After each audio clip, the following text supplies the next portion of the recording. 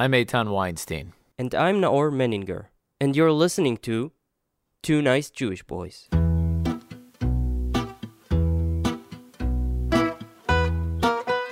Once upon a time, there were cave paintings. Our ancestors sketched hunting scenes and traced their hands on the walls of the cave. Thousands of years later, we humans, in our abundant ingenuity, invented papyrus, parchment, canvas, and finally paper. Eventually, we began recording and storing data digitally. Remember those 3.5-inch floppy disks with a few measly megabytes? But as men and women had more to say, more to paint, more to communicate, these methods were no longer enough. Enter Dov Moran. Dov Moran was fascinated by technology from a very early age. He would tinker with electronic gadgets he bought from Mad Magazine. Unfortunately, according to him, not to much avail. But this passion eventually led Moran to invent a little gadget of his own that would, in many ways, change the world. The USB flash drive, aka the disk-on-key. A small device, small enough that you can carry in your jeans pocket, capable of storing large amounts of data. Dov Moran studied in the Technion, Israel Institute of Technology, and went on to establish his own company, M Systems. He continues with his entrepreneurship today with over 40 registered patents. We are extremely glad to be joined today by Dov Moran to talk about the story of the disk-on-key and his passion for technological entrepreneurship.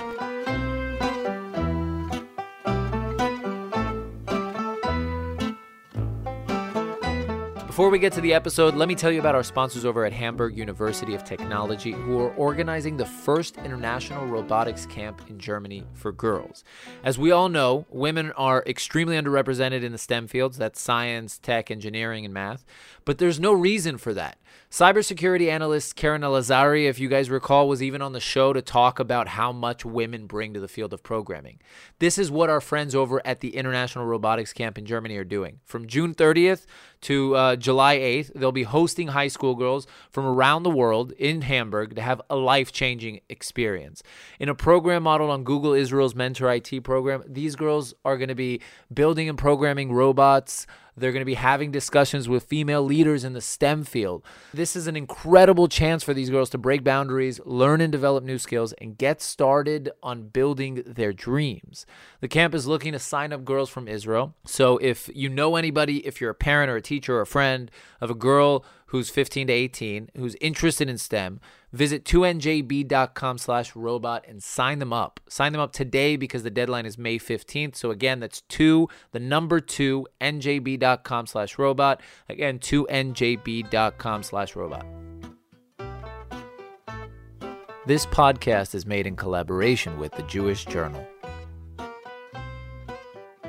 Can we do it from the beginning without all this blah blah about me? You're humble. You don't like hearing all that. It's not a matter of being humble, it's a matter of hating it. Yeah, but you prove the facts though. Okay. The facts are true. The facts are true, that's right. I think that's the definition of humble, is hating that. But that's, Okay. but that's okay. We're really happy to have you. How are you? Wonderful, great. Do you remember at that moment in M Systems where you actually came up with the idea for because until that point we were using what, CDs? USB flash drives? Clear, of course I remember that the exact moment I had this idea of the invention of the USB flash drive. I'll tell you the story. By the way, it wasn't that we invented a USB and then established the company. Company already was active, dealing with flash, taking flash, making flash appear like a hard drive, emulating a hard drive. The story regarding the USB flash drive. So one day, I was already a public company, we traded Nasdaq, I went to a conference in New York, I think it was CIBC or Oppenheimer, one of them, and one of my bad features, I don't sleep well at flights, especially when I fly coach. And so I took my computer. This was, the 1 o'clock flight, LY001. Everybody that flies Israel back and forth knows this flight, Tel Aviv to New York, arrive 6 o'clock in the morning. So I opened my computer, and I go through the presentation and try to, without voice, repeating it so I can see that I'm fluent and all the ways, and make a few changes. I still have this habit before I do any presentation until now. I make a small change. It cannot repeat itself 100%. It has to be a little different. Little different, something there, and something maybe one slide less, one slide more. So I can feel it's different. I don't repeat myself. Anyway, so I do small changes, and this was 1998, exactly 20 years ago, and then I close the computer, and I say, okay, I'll try to sleep a little bit, and when you close your computer, it goes into standby. And these days the computer weren't so great, and actually didn't go into standby, continued to work until the battery was totally drained. And of course I didn't know about it. I'm coming to the conference, I'm waiting to my turn. When my turn comes, I come on the stage, I open my computer, I connect the cable for the projector, but nothing, it doesn't work. Okay, so say, no, not an issue, let's connect the power, because then it should work. I connect the power, and it doesn't work. Now, you stand in front of 200 people that look at you and wait for you to talk. And you don't have a lot of time, it's 45 minutes, and then the next presentation, the next presenter. And you feel very, very embarrassed, and if I can draw a picture of how it looks, it would look like a zigzag. That's the feeling that you feel the sweat on your back. Yeah? And what's running in your mind is, I'm going to fly. I cannot do presentation without presentation, because this is a public company. You can't talk about numbers and things like that, and you have to talk about numbers. Well, you don't really, it's a lot of numbers. You don't remember all of them by heart. You may make mistake, and it will be complication. People might sue you. So shall I go back to this and tell my guys, listen, I went to New York and I came back and I didn't do nothing except sitting at there and looking at the other guys. And while having all these thoughts and having all these people you begin to hear this buzz, people, hey, what's happening? Why isn't... and the computer went on. Wow. Did the presentation. Finished it. Had a big... moment of relief. Yeah. And then at the minute I really begin to take off the cables, I said, never again in my life I will come to make a presentation without having a copy at my pocket. And from that moment on, it's actually connecting dots, because I knew, I looked at the possibilities, and the floppy weren't suited, and then hard drives were too large and complicated, and CD-ROM, there was a programmable CD-ROM, but you need special equipment, and again, you couldn't put the big CD-ROM on your pocket, and it would crack. And on the other side, I knew that USB is coming. I knew how to take flash, make it appear like a hard drive. And computers already had USB connections? No, this was at the very, very beginning of the USB. Now, when I talk about myself, when people ask me, what's really is the major factor to your success, I always say luck. First, it's right. Second, there is a lot of luck. I'm very lucky that the guys who defined USB didn't think about, and it's a very, very smart guys from Motorola, Microsoft, Intel. None of them thought about connecting memory to the USB. Why? What was it for? Yeah, what was it for? It was a replacement of something very known before called RS-232, which was a serial interface to the PC. And it was a very large, clumsy connector using for serial connection to the computer. What does that mean? Like I would connect the monitor to the Not computer monitor, because there was a USB? connector to the monitor. There was a parallel port that was for hooking printers.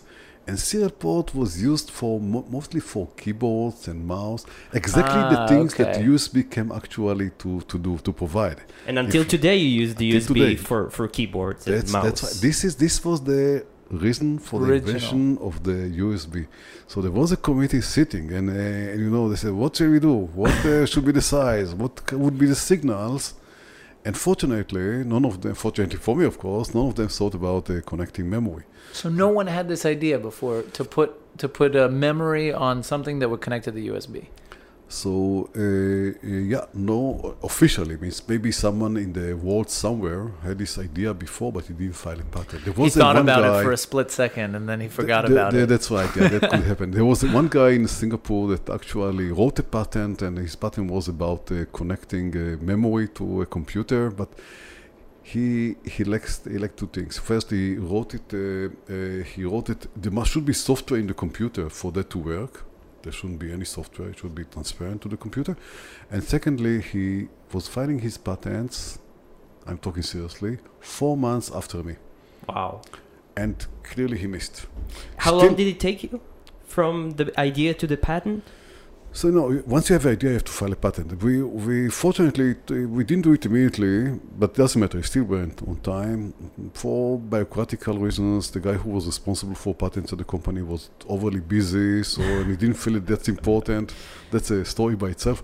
But we filed a patent the idea came at my mind at the beginning of 1998. We filed, I think, at the end of 98 or beginning of 99. We brought the product to the market at 2000. And even at the beginning, it wasn't a great success from day number one.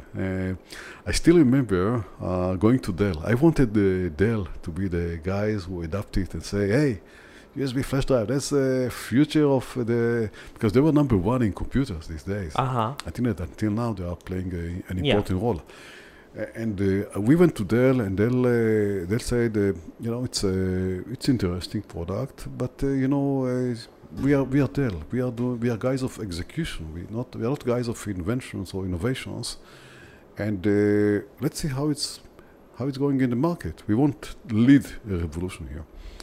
Came to them a year after, where we already had sales and people were buying it, and they said, "Hey, we are selling it. It's great. We are doing quite nice with it. 6 million. Say 6 million. You what? sold, We sold. They asked 6 million what? I said 6 million. They asked exactly what you asked. 6 million what? I said $6 million. I said $6 million. Get out of here. It's not interesting. Too small. But it continued to grow, and then I seen that 3 months or 4 months later, I came again. I said, "Listen, it's still growing very, very nice," and we seen that it has a real potential. And they said, "Okay, we'll put a committee to write a document about this product, whether it has a future potential." And they truly took 3 guys and they wrote a document, sent it to me. I still have somewhere a copy of this document, really. And the document was amazing, well thought, well written document. I think over 100 pages. And the conclusion. It's a book. It's a book, yeah. And they did comparison of every potential other solution in the market, and they had a very, very clear conclusion. This product has no future. They could have saved that on a USB drive. They could send it to me on a USB flash drive. No future. No Dell future. told you, oh my no God. future, and it was very well explained. If what's important to you is cost, floppy is the solution. Very, very. The difference in price is huge. Floppy was 30 cents. This was $25. If you want a large capacity, go with hard drive. If you want something which is really very, very low cost, price per bit, go with CD-ROM. If you want something that you can update very easily, hard drives will do the job. And it went on. And of course, emails will come to the market. So for the short term, there are those kind of things. In the long term, How much data was the USB storing in the beginning of its days? the first ones that we issued were 8 megabytes. So that was That was a lot. It was a lot because 8 megabyte was roughly a large presentation. So you could put a full presentation in one device. You couldn't do it on floppies. Floppies were 1.44 megabytes. And it's a big difference because, hey, floppy, you had a 6 megabyte presentation. You had to break it into 4 parts or you're going to switch in the middle, yeah. And you're carrying around 5 of them. Totally. And they didn't see, I guess the one thing they didn't look at was transportability. I tell you what exactly they didn't see. And that's the point who made the product so successful. And that's a factor that I didn't think about this factor as well. I thought about the needs, my needs. Yeah. Mm-hmm. There is an element of coolness. My storage, my data in my pocket. And the name. the name that didn't matter. And actually, we changed the name. There are many. We didn't bother to have a one name. After some time, short time, we understood that selling the product under our name worldwide is going to be very, very difficult. We are Israelis. Israelis are very good in technology. We are not great in marketing, sales. Don't change us. It's our DNA. So who came up with the name Discount Key? Discount Key is my name. I gave it the name. We had another product called Discount Chip. So this was Discount Chip, Discount Key, and actually we even thought about Disc and Key because the original idea was to make it something that works like a disk, a hard drive, and works like a key to the computer. We said, we plug it in, this is a key to the computer, we combine. You didn't think about, the intention wasn't something you can put on your keychain. No. I actually thought that was it. And in the States, till today, they don't actually use the discount keyword. They use flash. Because we had USB flash drive. USB drive. There are actually many names. I'll tell you why. What happened, the discount key was our name. We had a trademark on that, of course. And we began to sell it under Discount Key. By the way, when we stopped selling it under our name, in Israel we continue to sell it because it's their homeland. That's where we are. Everybody knows us, so clearly we had the advantage selling it here, and we continue to sell in Israel. So in Israel, everybody knows this name. Discount Key. In the world, they are not using it because we stopped selling outside directly. What we did, we learned that there are many, many good companies that actually can sell the product. So we can go and sign agreements with them, sell them, so they will sell it to the market. Mm-hmm. And you can't, and when you do it, you can't actually sell against them. So we stopped selling ours. So we went to sign agreements with Memorex, Verbatim, Dell, HP, IBM, Sony, Kingston. SanDisk? No, SanDisk had their own, and that's a big story by itself. But almost any other company in the world. The funny story, when you went to Fry's, Fry's, that's a big chain of stores, used to be a very big chain of stores of electronics in California, and you were standing in front of the shelf of the USB flash drive, and you had to choose between Kingston, Sony, HP, or Dell. All of them were ours. Right. And that was great about them. It's amazing. But then they each one of them wanted to have differentiation. They said, we cannot sell the same product that looks like the others, has the same name. So they said, okay, we had a very big team of designers that actually worked on variety of designs. And when SanDisk acquired us, they said they didn't like this approach. They actually killed this concept of selling through OEM because they had their own channels. Took them some time to understand, this was after maybe a couple of years, that selling through others, selling M2M, or B2B actually, business to business rather than B2C, is practically more profitable and can enhance sales. But until then, they killed this department of designers. But we had designers doing variety of designs. Some of them were crazy. I still remember that. To create the illusion of different products. Different product. That's right. Kingston, which by the way are very good friends, they are investing they are currently investors in my fund, Grow Ventures. Kingston, they wanted something that looked very rugged, and they had something which was really very rugged. Reliability as a main factor. Performance was crucial to them. Because they were selling to organizations, and price was less. They were less sensitive to price. IBM wanted something that would look like IBM, has this kind of IBM shape. Mm-hmm.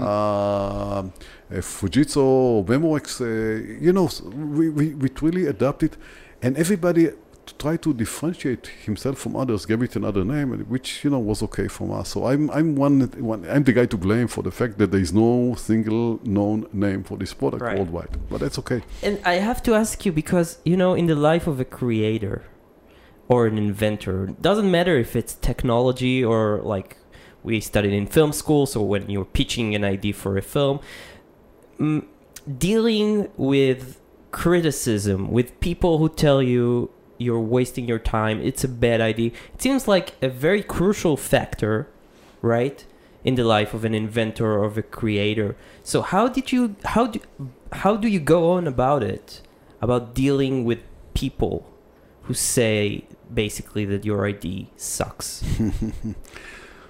Well, if you are an entrepreneur, that's something that you have to assume, that people will tell you that this is stupid, this won't work, no one will buy it, no one needs it, there is competition is stronger, tons of arguments why you should quit.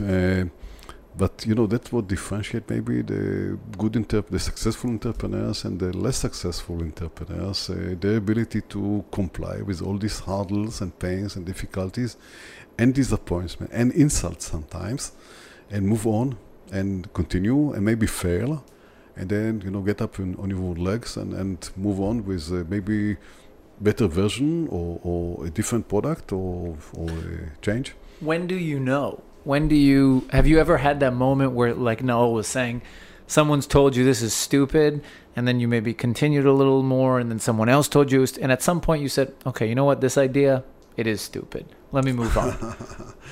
If you find a formula of that would allow people to really distinguish between the nonsense and the real stuff, you'll be very, very rich. But then I'd have to deal with all the people that told me it's a stupid idea. No, but did you ever have a product that you remember that you kind of shelved and you said, okay, this is not a good idea? First of all, it happened to me a lot. That I had many ideas that actually were not good enough, or maybe they were good, but I didn't succeed to sell them. And I can give you examples even from the last years for that, and that's part of life. And then I tell you something else. Even when you know that the USB flash drive became a success and M-Systems grew very nicely, I tell you crazy stuff. M-Systems grew between the years 2001 to 2006 from $45 million sales in 2001, not bad, but to over $1 billion in 2006. This is 24x, 24 times in 5 years. I'm not talking about the fact that not too many Israeli companies were reaching it at $1 billion. Clearly, no Israeli company grew at these rates. I don't think that there are many American companies that grew at the rate of 24x in 5 years at these sizes. Of course, when you're very small, it's much easier. Still, every quarter in these 5 years, 20 quarters, 2001 to 2006, every quarter, I had my fear that something bad is happening, that somebody is going to kill us, that they're going to hit a huge quality problem that would kill the company, that one of our suppliers will stop selling us and we'll be out of material, that a competitor will come and hit us, that you are going through, there was no time that I could really look back forward and say, hey, look back forward actually. I say, everything is great, we are safe. Why is that? Is that like a Jewish Holocaustish paranoia? I read that you're a son of Holocaust survivors. Yeah.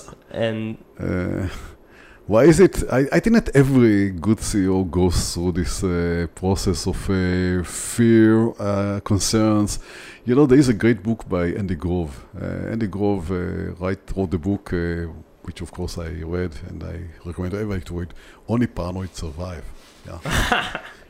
You are sure that everybody around you is going to kill you, not at the personal level. On the personal level, it's exactly the opposite. I was surrounded by amazing people, smart, loyal, hard workers.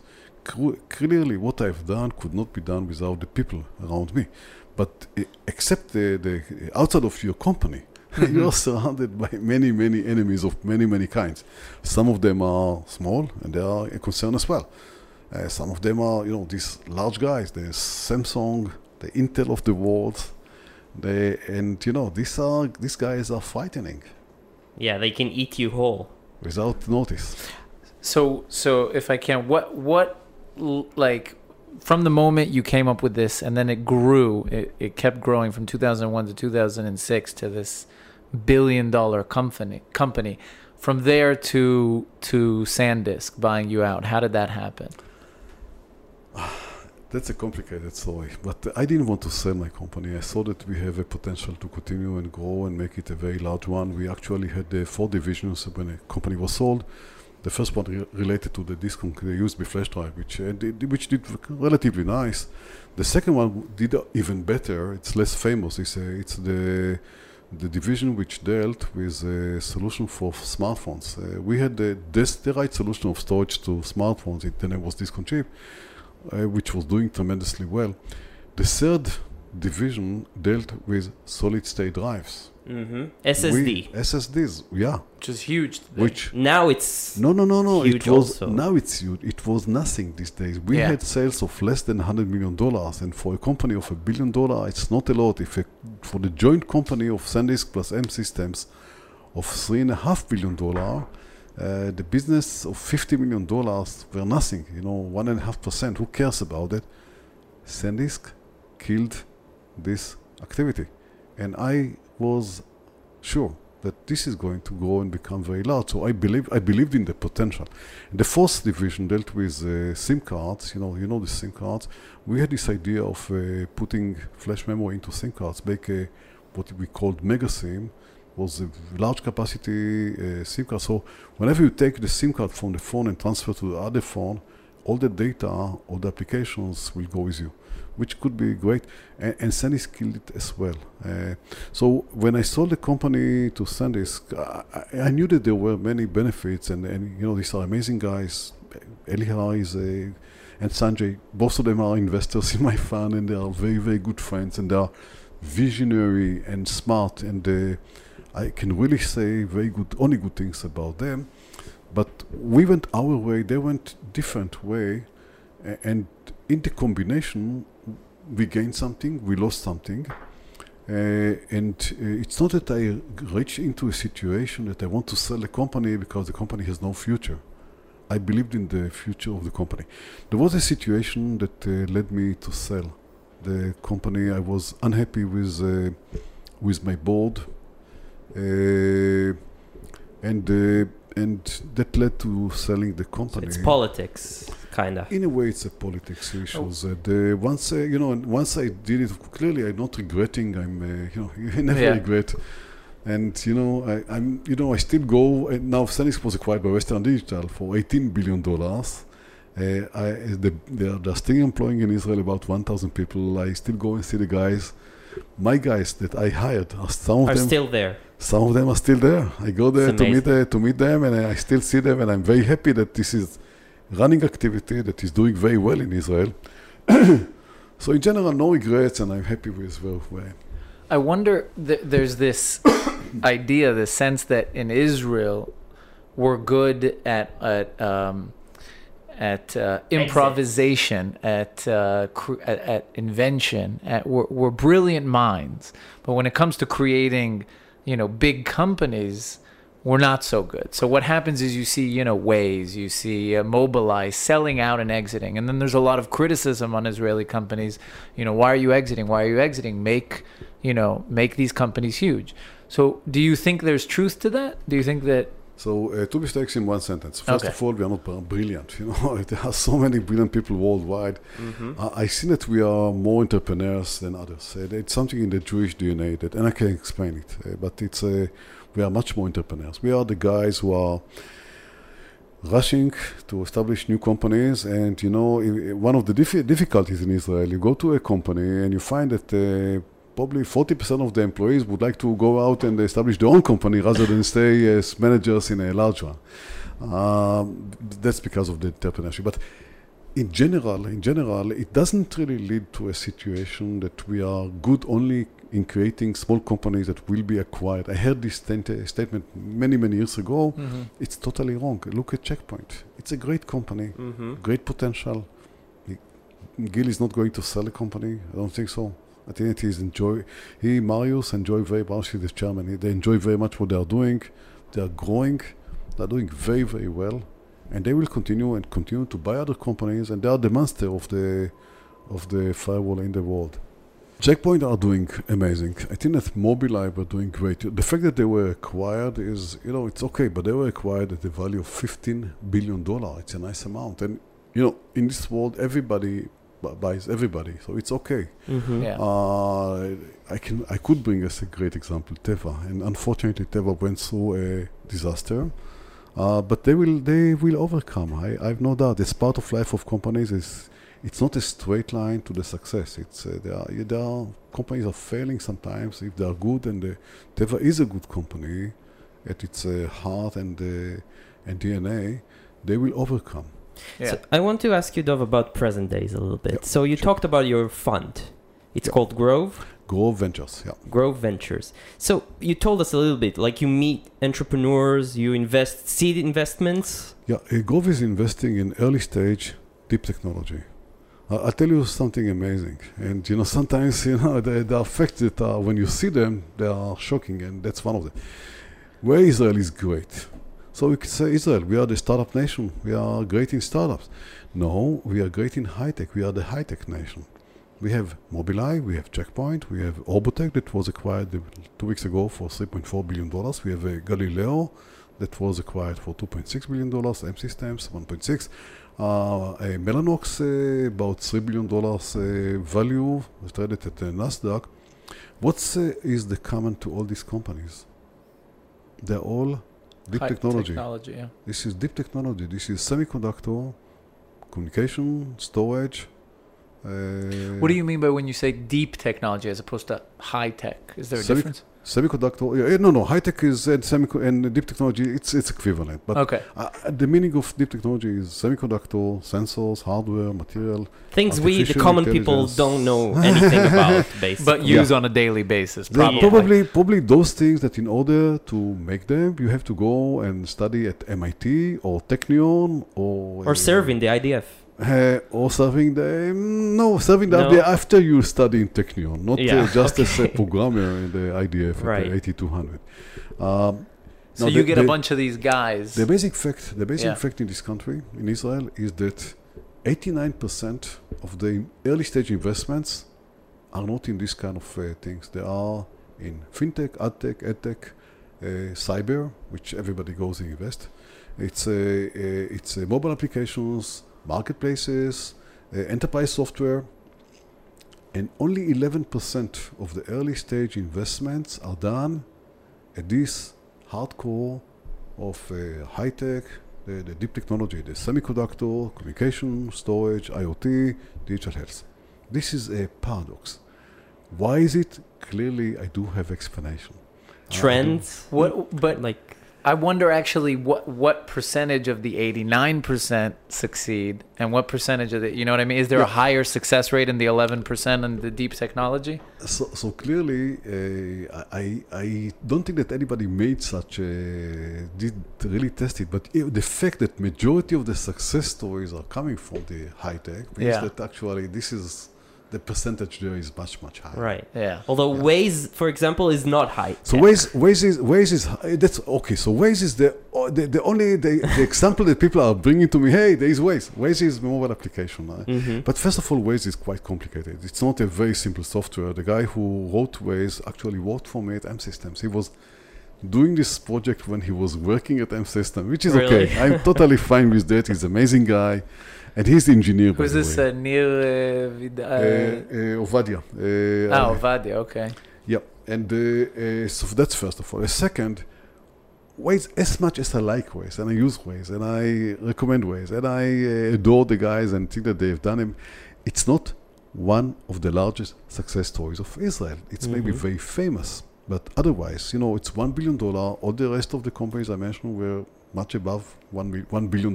Right. Small change. No revenues, practically, so you can't talk about revenues as a factor.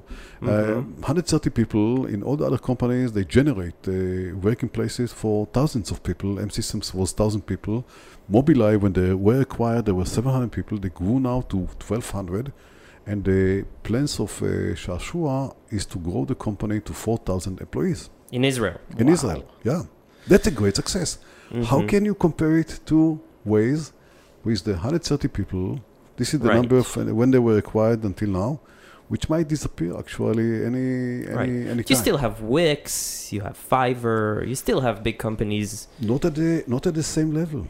Not at the same level. So you're saying if all those guys out there building apps and all those app startups, those application startups. Stop what you're doing, go study in the Technion for 4 years. One of the things, when I go to talk with young people, Yeah. I say, guys, go to study.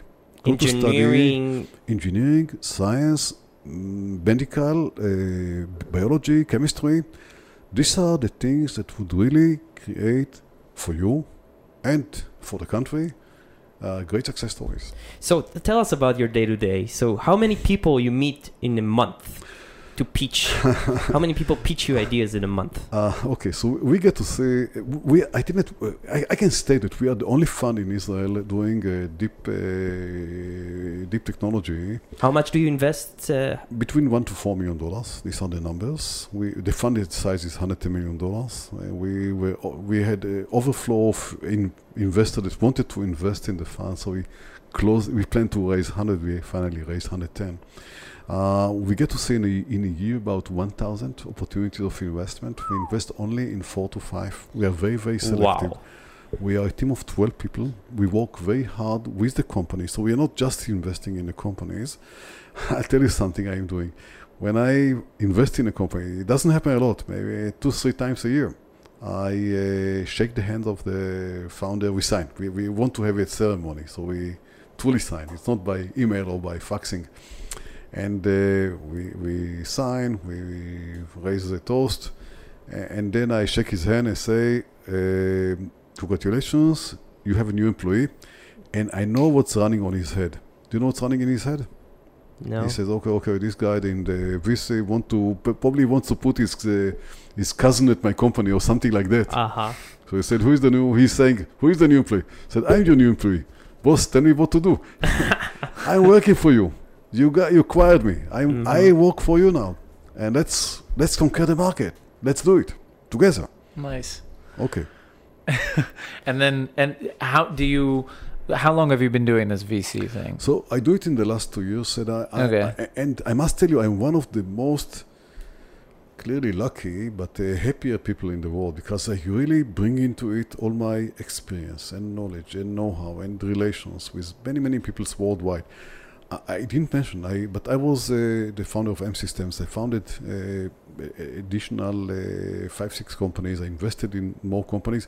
I was the chairman of Tower Semiconductor, and that's if you would ask me what am I mostly proud of, probably I would tell you the fact that I came to Tower when Tower was going actually bankruptcy, very practical bankruptcy. What is it? Tower Semiconductor. It's a fab in Israel, in the northern part of the country. Went there because Eli Harari, the founder of and CEO of Xenix, asked me to go and help them. He was investing in Tower, so went to meet Russell. Russell was the CEO, and Russell did the very smart stuff. He knew that I didn't want to be involved before. I didn't want to invest. I thought that it's a bad investment when I was at M Systems. So when I came, he opened the window. And he's sitting on a Migdal HaEmek, so he's sitting on a mountain, which when you open the window, you see the whole city. He say, look at this city. Yes, you see this city relies on Tower. If we won't be here, the whole city will suffer, because these guys working here, they do not have another fab to go to work for. So I need your help. And I came to help. And the company was really in deep bankruptcy. $400 million loan to the banks, we couldn't really pay it. We had to make a paper saying that if they close the company, the money they can retrieve of closing the company would be between $10 to $23 million. So we had to go and say, guys, if you close the company, you will have to write off this huge amount of money. Are you sure you want to do it? And I clearly, it's not that I did it, but I was there. You helped navigating this company to... The CEO of the company was there 2-3 years before I came. He didn't do the change. Not because he's a bad guy. He's an amazing guy. I like him. I appreciate him a lot. He's an amazing sample of somebody, a fighter. He's a real fighter. They didn't give up and did it. But sometimes, bringing somebody from the outside that would look at the strategy and the directions and what's right and what's wrong, and won't have the history of promises, and just do it, because he wants to create a success and there's no boundaries. That helps. So that's something which I'm very proud of. So you helped bring this company from the dead, basically. Today, this company is it was traded then in Nasdaq, but today the value of Tower at the Nasdaq is about $3 billion. Amazing. And that's It's amazing. and they are closing. They are reaching to the $1 billion sales, and so I'm very proud of that.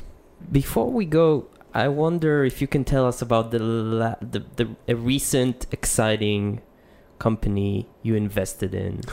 So, like, Okay, I'll try because I tell you it's very difficult because first of all I'm very lucky as I get to see so many amazing people, amazing ideas, amazing activities, and each one of them where we decide to invest, I believe is going to really have an impact on the world.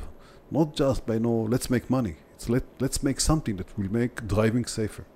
Let's make something that would make the pathology analysis much better than what exists today using artificial intelligence. Let's make something that would help industry be more efficient by It's real needs. It's real needs, yeah. We look at real needs. Yeah. So what's most exciting? Probably the ones that we are in the process to invest in. But and if I'll say one of them, I know what's the rest of the companies would say, hey, how come you didn't mention us? We saw that we are the most exciting company. so maybe generally speaking, the fields that it deals with. Clearly, we look at digital health, and I think that artificial intelligence is going to change digital health, is going to change everything related to health in a way that no one of us is predicting. I think that we don't really appreciate enough the big change that is going to happen when we will have autonomous cars. It's not just, hey, I'll drive without holding the hand. It's so much more than that. But in any means of real estate, insurance, what we are doing in our time, distances, even entertainment. Because think about the car as a place for entertainment. So this is a huge change, and I think that maybe if I have to mention one more, it's industrial IoT. I think that the whole way of producing things is going to be much smarter. It's like Because of 3D printing? Or No. This is Industry 4.0. It's because machines are going to do most of the job much more efficient, smarter. And we are there in all these areas. Clearly, all of these areas are driven by artificial intelligence. Artificial intelligence revolution. It's a revolution. It's not evolution. It's not, one more feature, faster computer, things like that.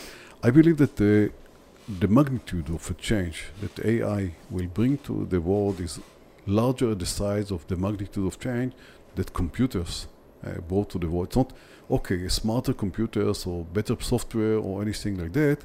It's truly a revolution. Maybe even the end of mankind. I'm very optimistic. I am very, very optimistic, and I think that mankind. You got to watch Westworld. I watch Westworld. Yeah. You don't think that's anywhere near? Nah. Do you hear the fear in my voice? Yes, and I think it's totally. It's nonsense. I'm much more concerned of. I would say it very carefully. I'm much more concerned of crazy politicians that take leaderships and do things which are bad for the world by the means of values and others. This is a much. Hopefully, much you can larger risk. use AI. Maybe Trump's a robot. You never know. No, he's not. I'm not. I won't say anything really political. But anybody can take whatever. Yeah. Before we go, we have a collaboration with the Jewish Journal, which is a great news source for Jewish news and for news in general, and for Jews in general, out in LA, jewishjournal.com. So check it out, guys. And we accept donations. So if you like the podcast, please go to 2njb.com/donate and throw some money at us. And that is it. Dov, thank you so much for your time. Thank you so much. Working on a Friday. No, I'll explain to you. And first of all, I'm not working. I enjoy my life. I'm doing, I'm doing what I'm dreaming to do, and people are paying me for that, which is very funny. But I always used to be. I'm not saying working. I'm looking for the right word. Doing what I'm doing today on Fridays. When I was at the Navy, between the Technion and the M Systems, I was in the Navy. I was 8.5 years in the Navy. I was the head of the microprocessors department of the Navy. It really amazing time. Everything became microprocessors. And you know, when I joined the department, there was almost no activity. Still remember the days that we wrote the papers comparing Z80 processor from Zilog versus Intel 8080.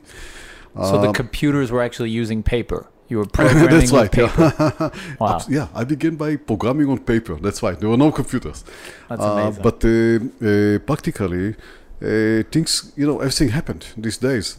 When I served and when I finished my service after these 8.5 years, we had 23 different projects at my department. Many people, a lot of activities, lots of money, and I was relatively very young heading that.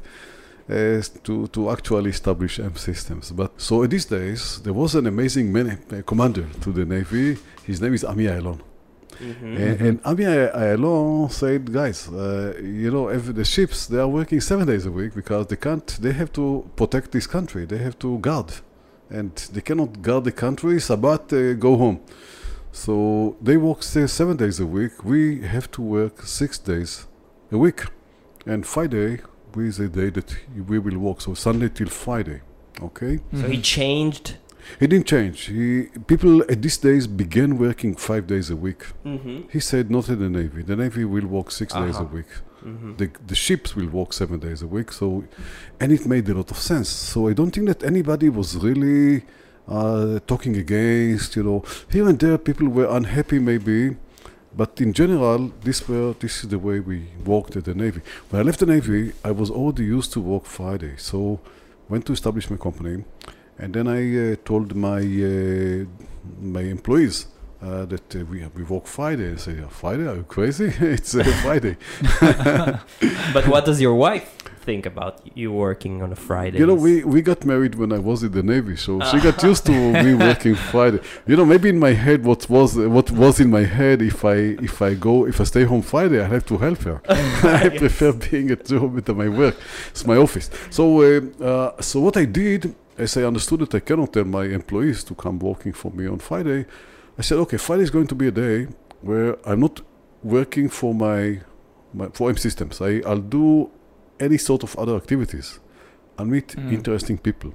If people need any advice, they will come Friday. If people want to interview me, they will come Friday. Weird podcast. Podcast, Friday. People with crazy ideas, Fridays. The guys from Mobileye at the first days, Friday. I really met, I was the mentor. They claim I was their mentor, which of course is a big compliment to me. I don't take this compliment so easy. I just met them a few times, you know, from their beginnings. You needed them to fill your Friday. Because they wanted advice, and Friday was the right day. So my Fridays actually I can show you in my phone, are actually morning till evening. It's quite scheduled. Busy. Yeah. It's quite scheduled with a lot of meetings. You know, it gave me a lot. It gave me the ability to meet, you know, over the years, if you count it, it's thousands of people. And feel great with a lot of things I've done this way. I'll tell you one more thing about me. I never, ever in my life took $1 or one share as equity in any company of those companies or those that came to ask for my advices on those Fridays. To consult with you. And now you may say, hey, you are, in Hebrew they say you're fire. Yeah, how do you say it in English? You're a sucker. You're a sucker. I'm not a sucker. You know, I gained so much by that. People that I know, technologies. Sometimes, you know, I used to meet people that came for an advice, and then I told, listen, forget about the idea, come to work for M Systems. So I got to hire employees, people, deploy people from those meetings on Fridays. So back to Friday. So it's Friday today. Yeah. I'm happy to meet with you. It's great. Everything's so fine. Here we are on a Friday. So tell us, what was your first, if you remember, your first invention? Where did you start? First invention. I think that when I was at M System, when I was in the Navy, clearly there were a lot of inventions, but we didn't file patents. It wasn't the mood of the Navy to file patents, but there were many ideas actually came as brainstorming between us and the people who had the needs in the ships or the industry. Then I established M Systems, and when I established M Systems, I was truly, totally negligent, stupid. Had no clue about business. I was so bad. You can't imagine. Any child today at the age of 14 knew more than me about business when I was at the beginning of my life at M Systems. And people ask me about patents, and I think I remember myself saying, "No, I don't believe in patents because we can invent things so fast that one thing after." So patents are totally meaningless. Took me about 10 years at M Systems to understand that patents are very crucial, and then we began to file many patents. And I think that until the first 10 years at M Systems, we filed maybe 10 patents, something like that. At the last 7 years of M Systems, we filed about 200 patents. Wow. Because we understand the meaning of that. So many of those patents that I filed are at M Systems for things related to flash data storage. But I do file patents for things which are, I need today sometimes, even things that are unrelated to storage. Yesterday I got a message from the guy, my partner. I have a partner that does this filing because I'm lazy in a way. I'm not a good patent writer. It's a lot of amazing bureaucracy, right? It's bureaucracy. That's why. So I have a great partner. His name is Menachem Lasser. I have long-term relationship with him. He actually served together with me at the Navy. So I think that autonomous cars is a very interesting subject. I looked at that several years ago and said, this is going to change actually our life. But things we are going to miss a lot of things. And I have some ideas about how things should be. So I filed patents together with him on autonomous cars behavior. And just yesterday I've got a message that the second patent, we filed 3 actually. The second out of the 3 patents was accepted. So it's good news for us. Yeah. But you do it as a hobby or as business? Patents now is hobby. Of course, it's hobby. Yeah, of course. Business, I don't care for the money. I'm sharing with him. And I promise you, whatever I'll get from the patents will be contributed automatically. Yeah. It's a great honor. So exciting to listen to your stories and just keep on doing what you're doing because it's pure Zionism. That's something that don't worry about. I plan to do it for the next 30 years. After the 30 years, I promise to consider if I'll continue or not. Okay. Nice. Thank you so much. Thank you very much.